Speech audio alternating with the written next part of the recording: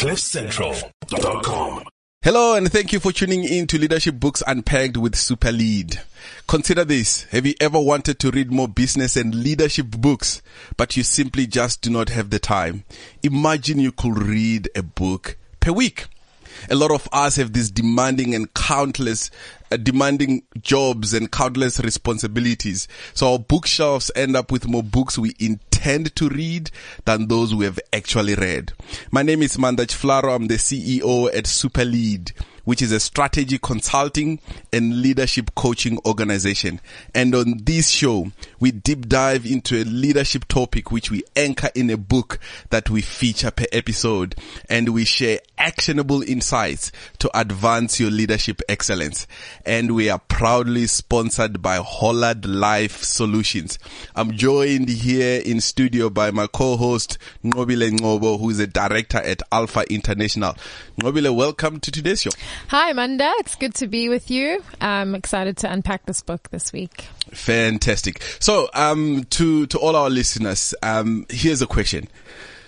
The team that you lead or the team that you're part of, could you say hand in your heart that every single person there is a team player? Okay, maybe let's push a little bit. Could you say you are a team player? And we all know how important it is that everyone in the team is a team player, and that pretty much every important type of work gets done as part of the team. And oftentimes, even in interviews, we're looking for team players, and for pretty much everything, really, you're sort of looking for a team player. And that's what we want to talk about today. How can you be a better team player? How can you bring in, team players in your team? How do you develop team players? And we have a fantastic book to do that. We're doing the ideal team player. How to recognize and cultivate the 3 essential virtues. Lovely. And this book is written by Patrick Lencioni. Your favorite. All the authors that we unpack their books are my favorite somewhat. Yeah. But some are more favorite than others, if it were. So I think most people know Patrick Lencioni for the incredible book that he wrote called The 5 Dysfunctions of a Team. And I think, just way back then, it still is one of those books that are recommended, in pretty much almost every leader's, bookshelf. And in there, he kind of said, there are like sort of 5 tangible, specific behaviors that sort of makes teamwork happens. And, vulnerability based trust. With that in play, you're able to have these healthy conflict, and with healthy conflict sort of allows for everyone to actively commit to the goals of the team, even though maybe before that they may have had a different view, but that space where they can kind of voice different views, enables them that in the end they're being heard, therefore they can commit to the goal. That was the 3rd one. The 4th one was having this peer-to-peer accountability. And not only that people are held accountable by their boss, but their peers can look at each other and say, hey, that's not great. You said you were going to do this yesterday. Did you do it? And the last one is if the team focuses on results. Yes. So that was sort of the summary of some of those key behaviors that a fantastic team needs to exhibit. And if you don't have these, your team is dysfunctional. Yeah. So I'm excited because he's highlighted 3 virtues that from his experience an ideal team player has. Yeah. So then he kind of, over these years, right, he asked himself, I guess, with the team to say, so, these 5 behaviors, if they're exhibited in a team, the team is healthy and they do fantastic things. Now, the question is, are there other people who seem to have to kind of very easily exhibit these behaviors than others? Are there people there that potentially, so how do I know if I'm hiring someone that this person, will kind of exhibit vulnerability based trust, will be able to engage in a healthy conflict, will, actively commit, and will be able to hold their peers accountable, and they will be able to sort of not only focus on their own department's results, but the collective. Are there people who are sort of disproportionately kind of, leaning towards kind of exhibiting these behaviors? And that's where he kind of said, maybe there is such a thing as an ideal team player. And that's where the 3 virtues come from. Amazing. I like that he does say though as well, because if you're listening to all of this and you're like, these are big concepts. He says, with enough coaching, patience and time, most people can learn to embrace these concepts. Yeah. But that having these 3 virtues, seem to make embracing these concepts and growing in these concepts easier. Exactly. So today's book really ended. This book, it's kind of saying, taking that backdrop and say, right, what's an ideal team player? I mean, that's a tough. Maybe we ask our listeners, or maybe we've said it somewhat here.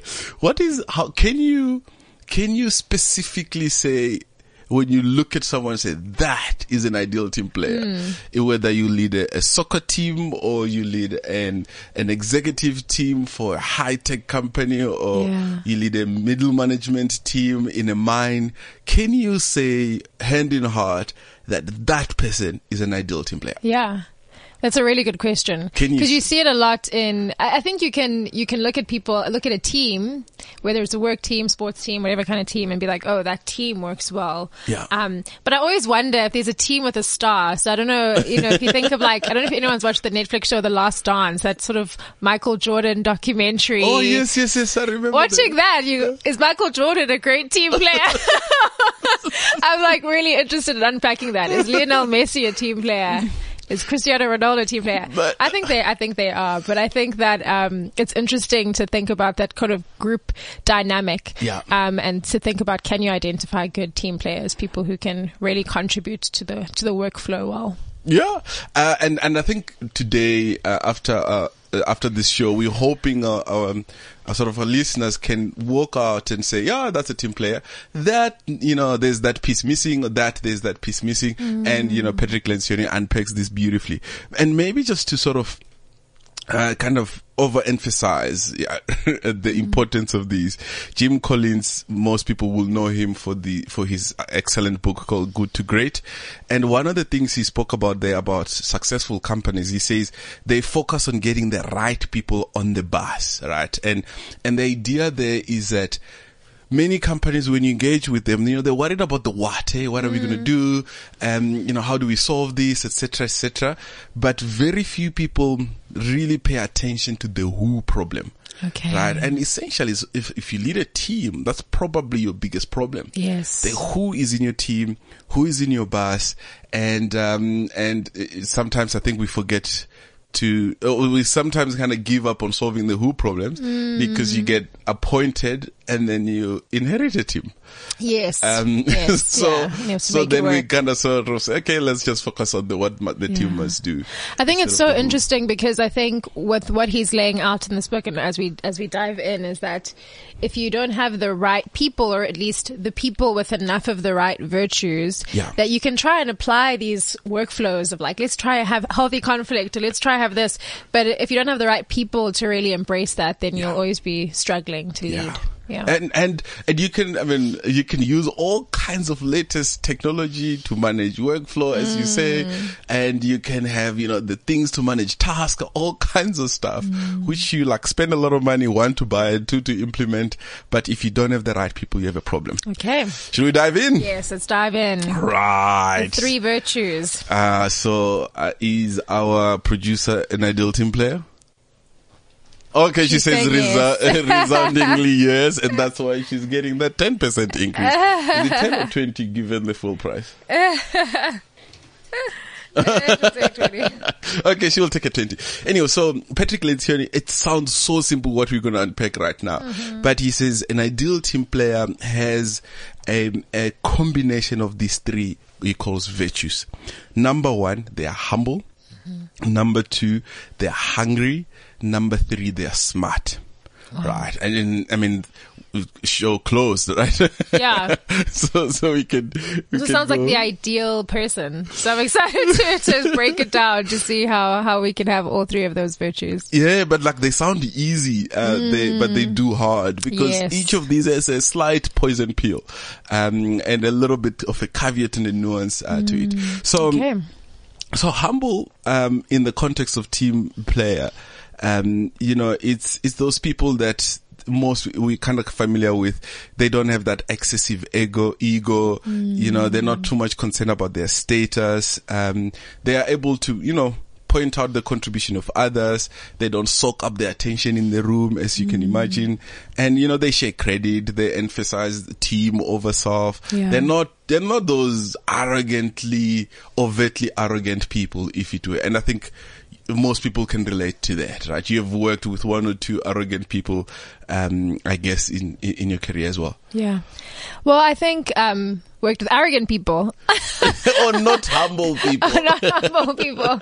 I think the thing with humility I always think about is that of all the virtues just in life in general, it's the one that you actually have to desire the most, because I think in the workplace especially, it is a space that is almost constructed for you to have to prove yourself and show what you've done. Yeah. So to have humility in that space is really something that you have to be working at sometimes. Absolutely. To say, let me praise others. Let me not be disappointed if someone else gets the praise this week and I don't. Yeah. It has to be desired. Yeah. And so most people, if they don't desire that, then they kind of fall into the trap of just kind of self-advocating the whole time. Yeah. And you just feel the effect when you work with someone that doesn't have humility. Yes. And they've got that sort of high sense of arrogance, etc., disproportionately higher.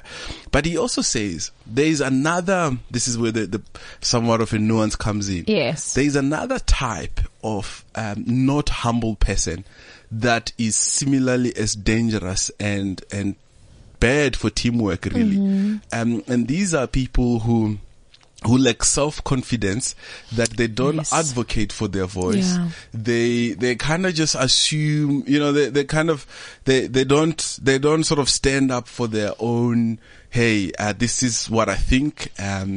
Essentially, they don't even dissent. And they just kind of go with the flow. They don't want to disrupt status quo.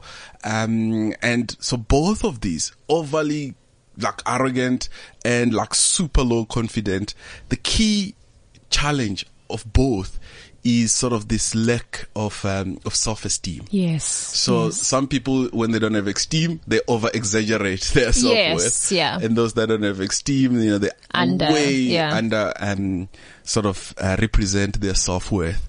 And both of them are a violation of humility. He says truly humble people don't see themselves as greater than they are, but neither do they discount their talents and contributions.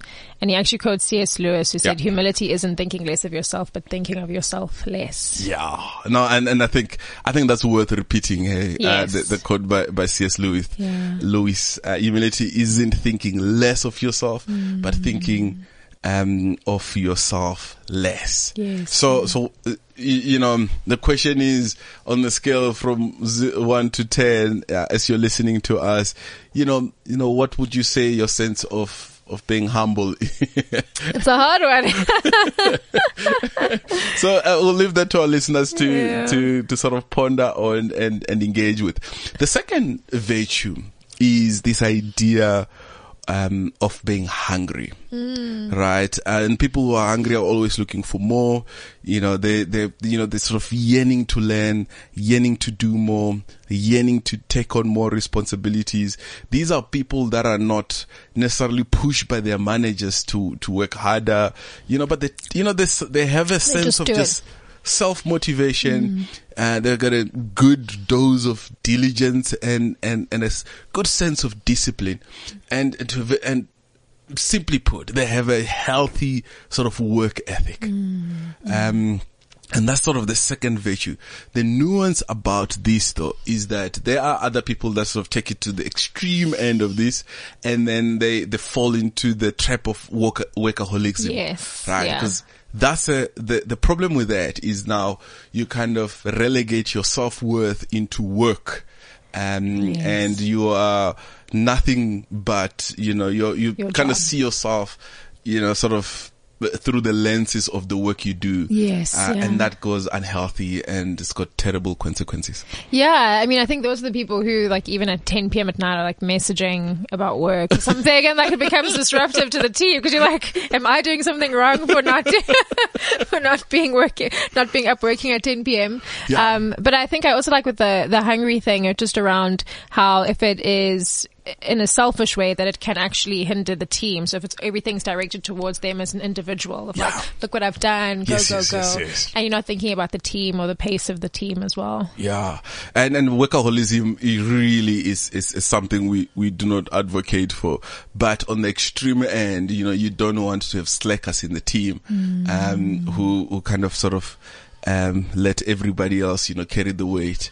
And then the third one is called SMART. Yep. And this one, it kind of says this one is more clarifying, than the other two. I think the other two are sort of, easily understandable. But in this context, a smart person refers to someone who has common sense about people, right? Some people will kind of call it emotional intelligence.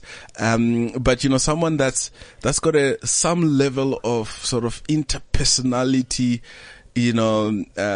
aware, who's more socially and sort of interpersonal aware, who kind of has a sense of what their words and action impact is on others. People smart. People smart is the summary of that conversation. So if we were to summarize all three: humble, hungry, and smart. That, if you see someone who has these three components, that's when you say that person is an ideal team player. Yes. But for smart, though, just to touch on it, because he does clarify, I mean, that whole thing of being able to read people and being able to sort of determine, he says it can be used for not good purposes. Doesn't mean someone has good intentions if they're able to read people and listen. Yeah. And so he's emphasizing, the way it can contribute to the good of a team and not for people who can sort of manipulate it for their own good. Absolutely. And these virtues, pretty much all of them, maybe save for humility. There's people who are hungry and it's just about them, and that could go to ill means. And then there's smart that's just like manipulative of the team for ill purposes as well. Yeah. So three virtues, they come together to make an ideal team player. And but what he sort of confesses is like, in as much as these sound simple, the power is not so much to say, okay, I've got humility, so I'm fine, right? Yeah. Oh, I've got that on, so I'm fine. Their power lies in the fact that they must all sort of be, all three must be in together, right? You must depict all three: humble, hungry, and smart. If you miss one or you miss two of these things, there are, terrible consequences for the team. And we, like, the next piece we're going to do now is going to talk about, what happens if you have which one only to a large extent and less of the others. Yeah. Awesome. So that's the sort of model of the ideal team player. Yeah. And if some of you that sort of have sort of this pictorial, leaning to kind of learning and seeing things, is, you can almost imagine three big circles. One is humble, hungry, and smart, and how they intersect. So when there's something missing, you kind of form there's a category of where the person is at. So imagine the three circles with us. So we're going to start with like, we're going to go through all of them. So if there's 0 out of 3, right? And maybe to clarify here, and kind of a word of warning is, some of these virtues, sometimes these are not permanent DNA elements, right? Yes. So people sometimes may not exhibit them because they're going through some tough period.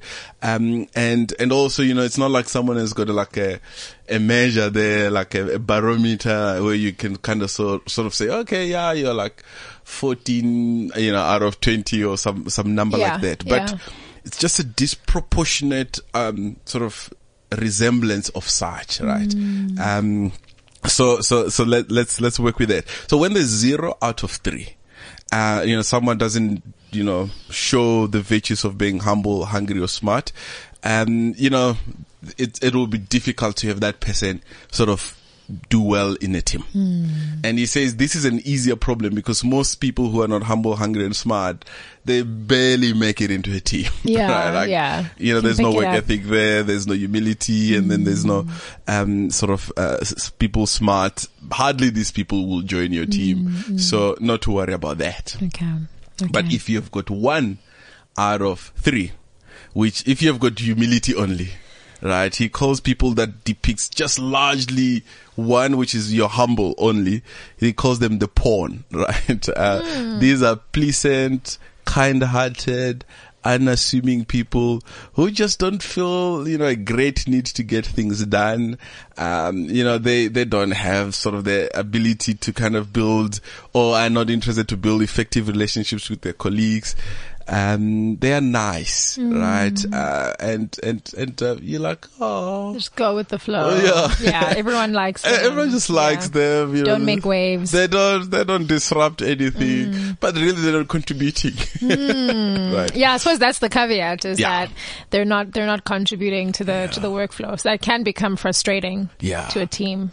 Now, question: is there a pawn in your team that you've kept largely because they're nice and they're kind-hearted, and for NGOs sometimes they tend to keep pawns, right? Because they love the Lord, they love the cause, that we're doing. They don't perform, but they're very nice. So you may want to watch out for the pawns. Now the second one that only largely is the hungry only, right? He calls these the bulldozers. Yes. So these are people who are determined to get things done. They will break an egg. If you're in the way, they'll cut through you. Yes. Their focus is their own sort of interest to kind of show that they deliver, and they have no concern for others really. They're just about, I'm going to get this project across the line, even if it kills me and kills others in the process. Yeah, they're sort of like a bull in a china shop. Just sort of going around, driving over people. Yeah. And that can be really hard in a team, especially if they have a strong personality. Yeah. That can really demoralize the rest of the team, I think. Yeah. And these ones, they tend to stay in teams long. And why is that? Because they show the results, and most leaders will not have the courage and the confidence to address the behavior. Yes. They're like, man, this person is bringing in the number. Yes. They are creating havoc. 7 of our people have resigned on account of them. The culture is bad here. It's dog eat dog situation, largely because of this person. But we're performing. But they're performing. Yeah. And this is terrible for the team. There's nothing wrong with being a star, but there's something very bad with being a star who's sort of a bulldozer, who's just hungry just for yourself. So they would probably succeed where it's not about teams, it's about sort of individual performance. But also most leaders, pretty much if you ask any leader, hey, do you want these people to work together as a team? They will say yes. But then there's a bulldozer. Okay. Then they're like, she delivers or he delivers. So I'm going to chat to her. Okay. And they kind of do that. And as we spoke last week about, courageous conversation they never get to. Yes. Yeah. Yes. Okay. So that's the bulldozer. That's if you largely only demonstrate hunger and less humility and people smart. Okay. Now, you got the one that's largely is just smart only. Right, he calls this person the charmer. Right, they can be sort of entertaining, even super likable. They really have no real interest on sort of the long-term goal of the organization or the well-being of the team or their colleagues. They got super social skills and they say the right thing. They don't really perform, but their social skills are super advanced. Yes.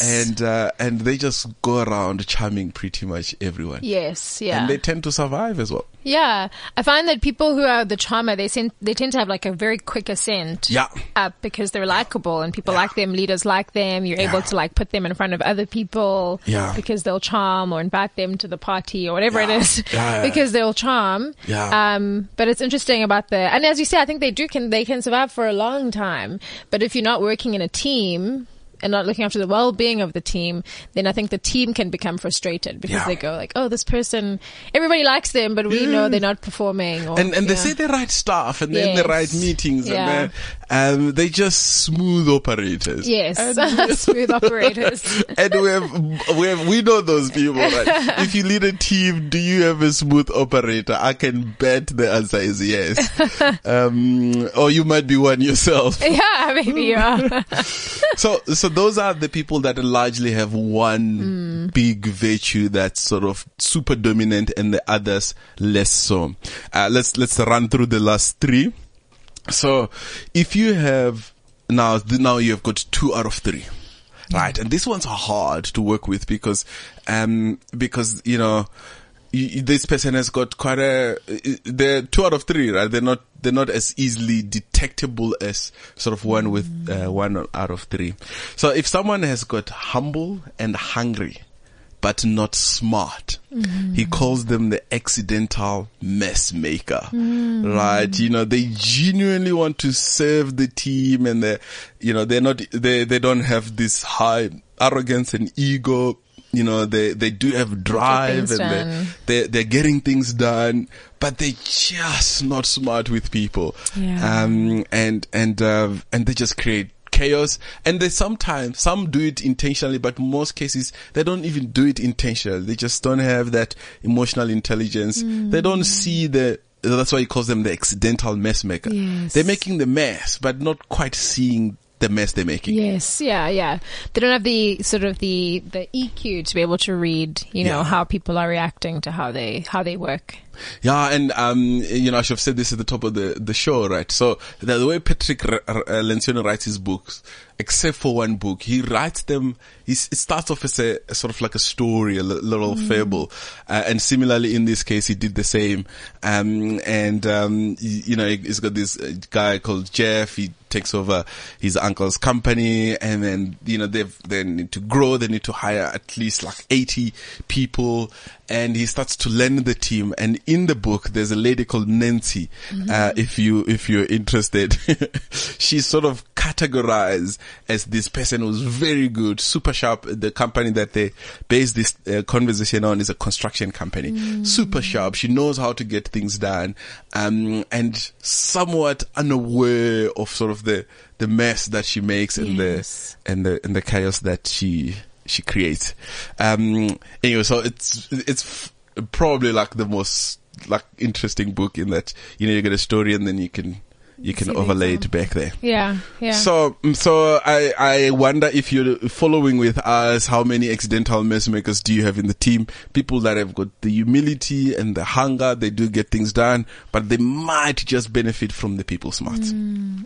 So the second one with 2 largely kind of present is someone that's humble and smart, right? But they lack the hunger and the sort of the drive and the performance. Yes. These people, he calls them the lovable slacker. So you can imagine they are super good socially.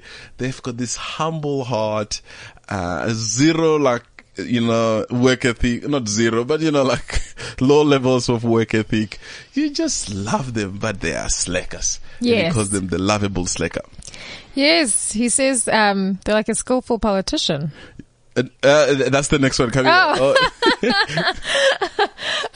No, but I think that's really true. Someone who is really likable, and is actually able to build good relationships in the team. But when it comes to work output, I find that these kinds of people can probably last long in a team as well, because they're not going to create conflict. Yes. And they're going to be there at team meetings, team assignments. Yeah. But for a leader, when it comes to the work output, you might be the one who's saying, but you're actually not performing. Yeah. And then if you do address it, I find with the lovable slacker, pardon me, that could almost be when it is addressed, it could almost be a surprise to everyone because it's like, oh, they're so nice. Like what happened? Yes, you know, yes, like, you know, and then there's a big party at the farewell. Yes, like everybody because comes. It's like, and I suppose here with the Lovable Slacker, I'm sure with all of these though, as Patrick Lencioni says, there is a way of addressing it and through coaching and patience, working on it. And so even with the Lovable Slacker, it's as easy as saying, you know, here's a performance, you know. Yeah. You know, here's what you need to meet. Here are the targets, the milestones. Yeah. And if you meet them, you know, you can build in that performance aspect. Exactly. And if time allows, we're going to get into sort of the applications for this because he didn't write a book so you can walk around with a label and like, oh, that's a Lovable Slacker and that's like an accidental mess maker. That's a pawn. That's this and that. So we're going to just finish this last one and then we talk about how do you apply this when you have to hire people. When you're thinking about employee development, when you're thinking about how to kind of create a culture of teamwork. So we're going to kind of get into the applications in a moment. Yeah, sorry. I jumped ahead to the skillful politician as well before. So now the third one, is when you are hungry and smart. You're also smart, right? So you're like you get things done, but you're also super good with people, and you can walk around. You know, you can operate smoothly, and you're super sharp with that. But there's no humility, and then he calls this person a skillful politician, right? They've got the results to show. They've got the social skills to come with it. And largely it's about just me and my growth. And I want to be the next general manager. And I want to get to the top. I want to get to the top. Like go. And you combine the two, you get a super duper skillful politicians. These people, they make it to the top and they make it to the top fast. Yeah. And it feels that would be hard to read because humility, that's one thing I was thinking about humility when you're talking about it, is that you can just say that you're humble. Like, you know, in an interview or conversation, if someone says, you're doing so, you can just be like, oh no, even though you know, like, oh no, I'm not that great. And so I can see how this would be really hard to read in a team if someone is not really portraying that humility. But and that you see the destruction too late. Yeah, that's the challenge with and dare I say, maybe these people are the people who end up the leaders of the teams. Yeah, so I mean, these people from the pawn all the way to the skillful politicians, these people are in all levels of leaderships, right? And with less than desired sort of teamwork. Yeah. That's what's at stake here. And maybe to pause and ask our listeners, with a lot of grace and sort of humility and awareness, do you potentially see yourself in any of these categories? Or are you the ideal team player that has a super high dose of humility, hunger, and smart? I think it's a good sort of moment to like pause and think about it, because you might actually not realize that there's a virtue that you think you might have, but are you really living it out? And it's a good point to sort of even speak to your team and say, you know, do I come across this way? Sometimes I really want to work on this aspect of myself as a team player. And we're not in the business of selling books, right? But just to recommend that if you sort of get the book, right towards the back, there are sort of some high-level assessment questions that you can have the team anonymously sort of rate, right? And you can also self-assess specifically across the humble. There's like a set of about 5-6 questions, and the hunger and also the smart. And these are virtues. These are not DNA hard-coded things, which means now that you're a lot more aware, you could potentially work on these things. And there's like, you know, if we get time, we can talk about some of the things you could do. But we've arrived at that point in the book where it talks about application. Now, how do you apply these? And really, this will need a ton of sort of humility to work with, that now after the show, you don't go around with a label sticking on everyone's forehead, like, you're a pawn, you're this and that. Because the danger of mislabeling people, it's just far worse. and than maybe sometimes if you didn't know these things, because then you do that and you treat someone differently, and that could be devastating in many ways than one. And I think the application part is important, because I think before you label people, you need to ask yourself, do we have processes that have let people slip through the cracks before we go around labeling people, to say, like, maybe in our hiring, maybe in whatever process or in our assessments, we are actually not there to be able to look at whether or not people are displaying these values first. Yeah. So let's talk about hiring. So, because that's the most important, right? So if you want ideal team players, you might have inherited a team, but you do get every now and again the opportunity to add a team member. Yeah. Which means from here on, you bring in an ideal team player, and you know what that looks like. So now hiring. The hiring process has got that fantastic process which we all enjoy, which is the interview process. Oh my goodness. Scary. Yeah. And the problem with now that you kind of have a sense of this, you want the biggest problem with the interview process, they are super generic. They are just like, people are just there. So tell me how, and they sometimes are not designed for specific outcomes. So the first thing to do from here on is to say, hey, if we buy into the idea that an ideal team player has got humility, hunger, and people smarts, we must assess for this. Yes. Specifically, together with competence and, all the other things they need to do in the job, but we must also hire for team player, virtues. So number one is don't be generic. Yeah. Don't just kind of, go and just, listen in, hopefully be like, I think more or less of this. Go specific, and there are some questions in the book that you can probe until you're comfortable that, okay, the humility piece, tick, the hunger piece, tick, the people smart, tick, maybe with some level of development required. At least be a lot more intentional. Yeah.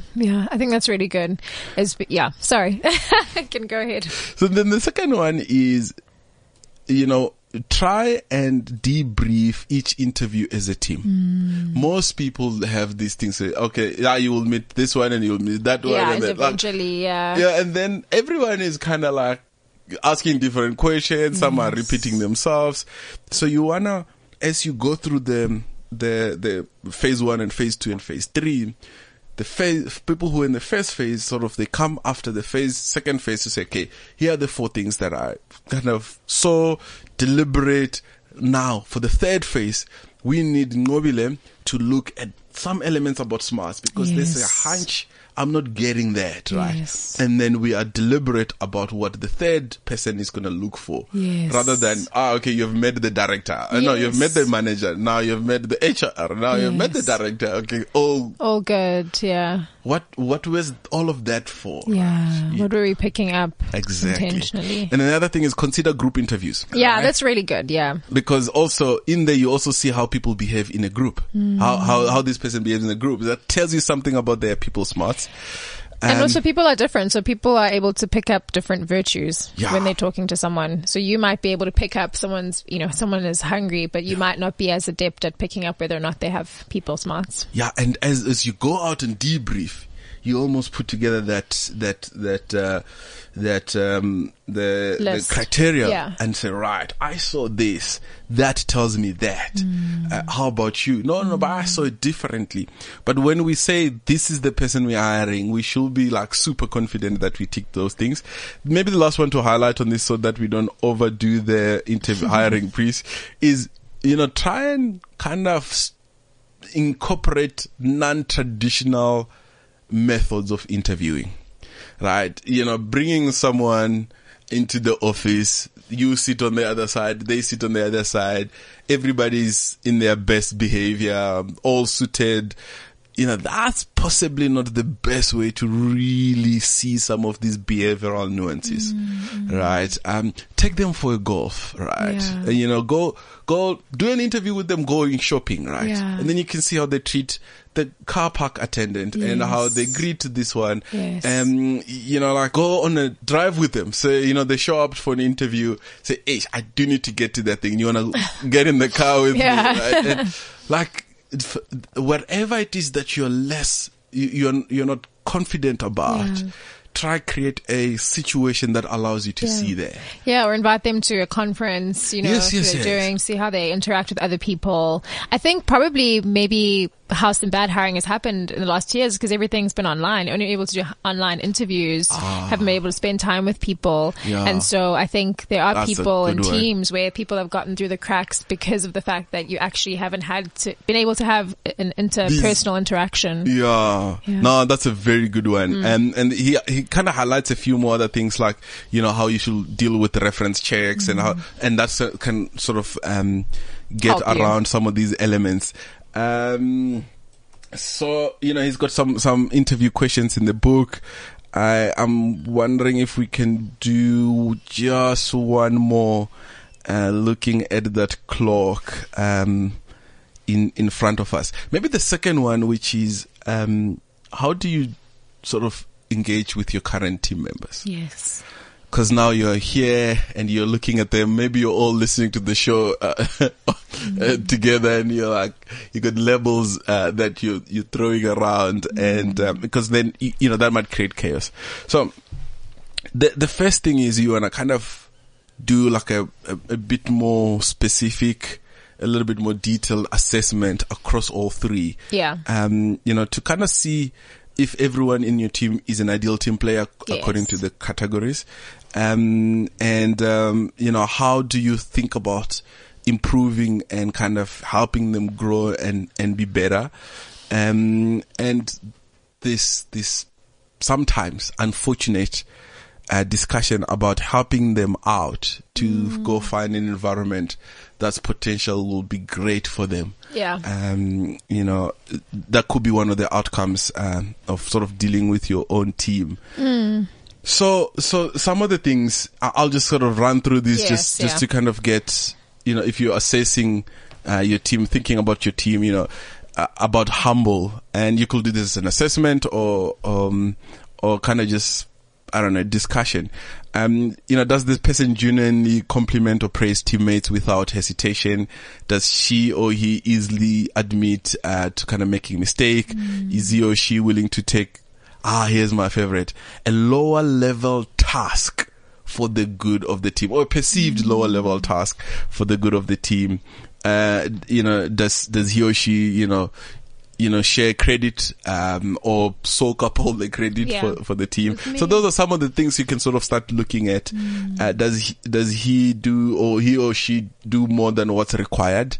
The hungry one, he kind of confesses it's the hardest one, because for most people, work ethic is cultivated at a younger age. Yes. And it becomes a virtue that, as you get older, you're just that person that's got a healthy sense of work ethic, the healthy sense of kind of getting things done with some, good level of excellence. So you want to check for these things. Do they have a good sort of sense of the mission? Yes. And the passion thereof? You also find, some of the people have like 700 hobbies. Okay, exaggerating. Like just way too many things outside of work that this work for them is just a little means to a whole sort of ends, right? They are more. They're not as invested in that. It's just more of a part of one of the things that they're doing. I suppose the hunger one as well, which is why these questions are really good to look up and that assessment is it's such a fine line. I mean, if you think about, one of the questions is, are they willing to contribute to and think about work outside of office hours? That's such a fine line. I can understand them saying we have this event, and they're not like, I have to go to this event. They're excited about it. But in terms of the fine line of not overworking and burnout and that sort of thing, these are, that's why you can't get them, you can't overly very quickly just act on these things and just quickly label people. Case by case. It's gonna be done with a lot of, with a lot of, delicacy and deliberations, etc., etc. What's important once you sort of understand where the people are is to realize these are not the permanent DNA markers, as we say, but these are virtues one can develop, and you have a role to play as a leader. Right. So someone that's not hungry, for instance, as a leader, you can start being more clear on the expected outcomes. Right. And you can sort of show the mission, how what they're doing is linked to the ultimate mission. Some people just might be activated to drive if they kind of get the sense that what they do matters. Yes. And some people, like they kind of lay back and say, I'm just here pushing paper. Yes. And then they might appear like they don't have the hunger piece. Yeah. But it's probably the fault of the leader who hasn't really integrated the work into the overall mission and why this matters. Or they're not in the right space or role for them that actually motivates them. And so their skills are not being used. They're not feeling motivated. And they're feeling So there's an element there that you want to do as a leader. Maybe the last one to conclude with is the good old favorite thing and the most important thing you can do as a leader is feedback. Right. And he calls it in the book, reminders. Hey, Ngobile, you're kind of doing that bragging thing again. And hey, and when she's resembling some humble elements that you guys maybe spoke about, catch them out in a meeting. Fantastic. That was awesome. Did you just see that Ngobile complimenting, Rulani on the completion of the project? Really appreciate that. And what you've just done really makes us work together well as a team. Amazing. Fantastic. So, that was the ideal team player. We hope, you now can pinpoint whether Lionel Messi or Ronaldo is a team player or the hand of God Maradona was a team player. And really, it will be worth either sort of re-listening to this episode or getting a copy of the book. And as leaders and even as individuals, it's incredibly important that we create these thriving teams. And a big part of that is the who is in the team before we even get to what is the team doing. Yes. So until then, go out there and super lead. CliffCentral.com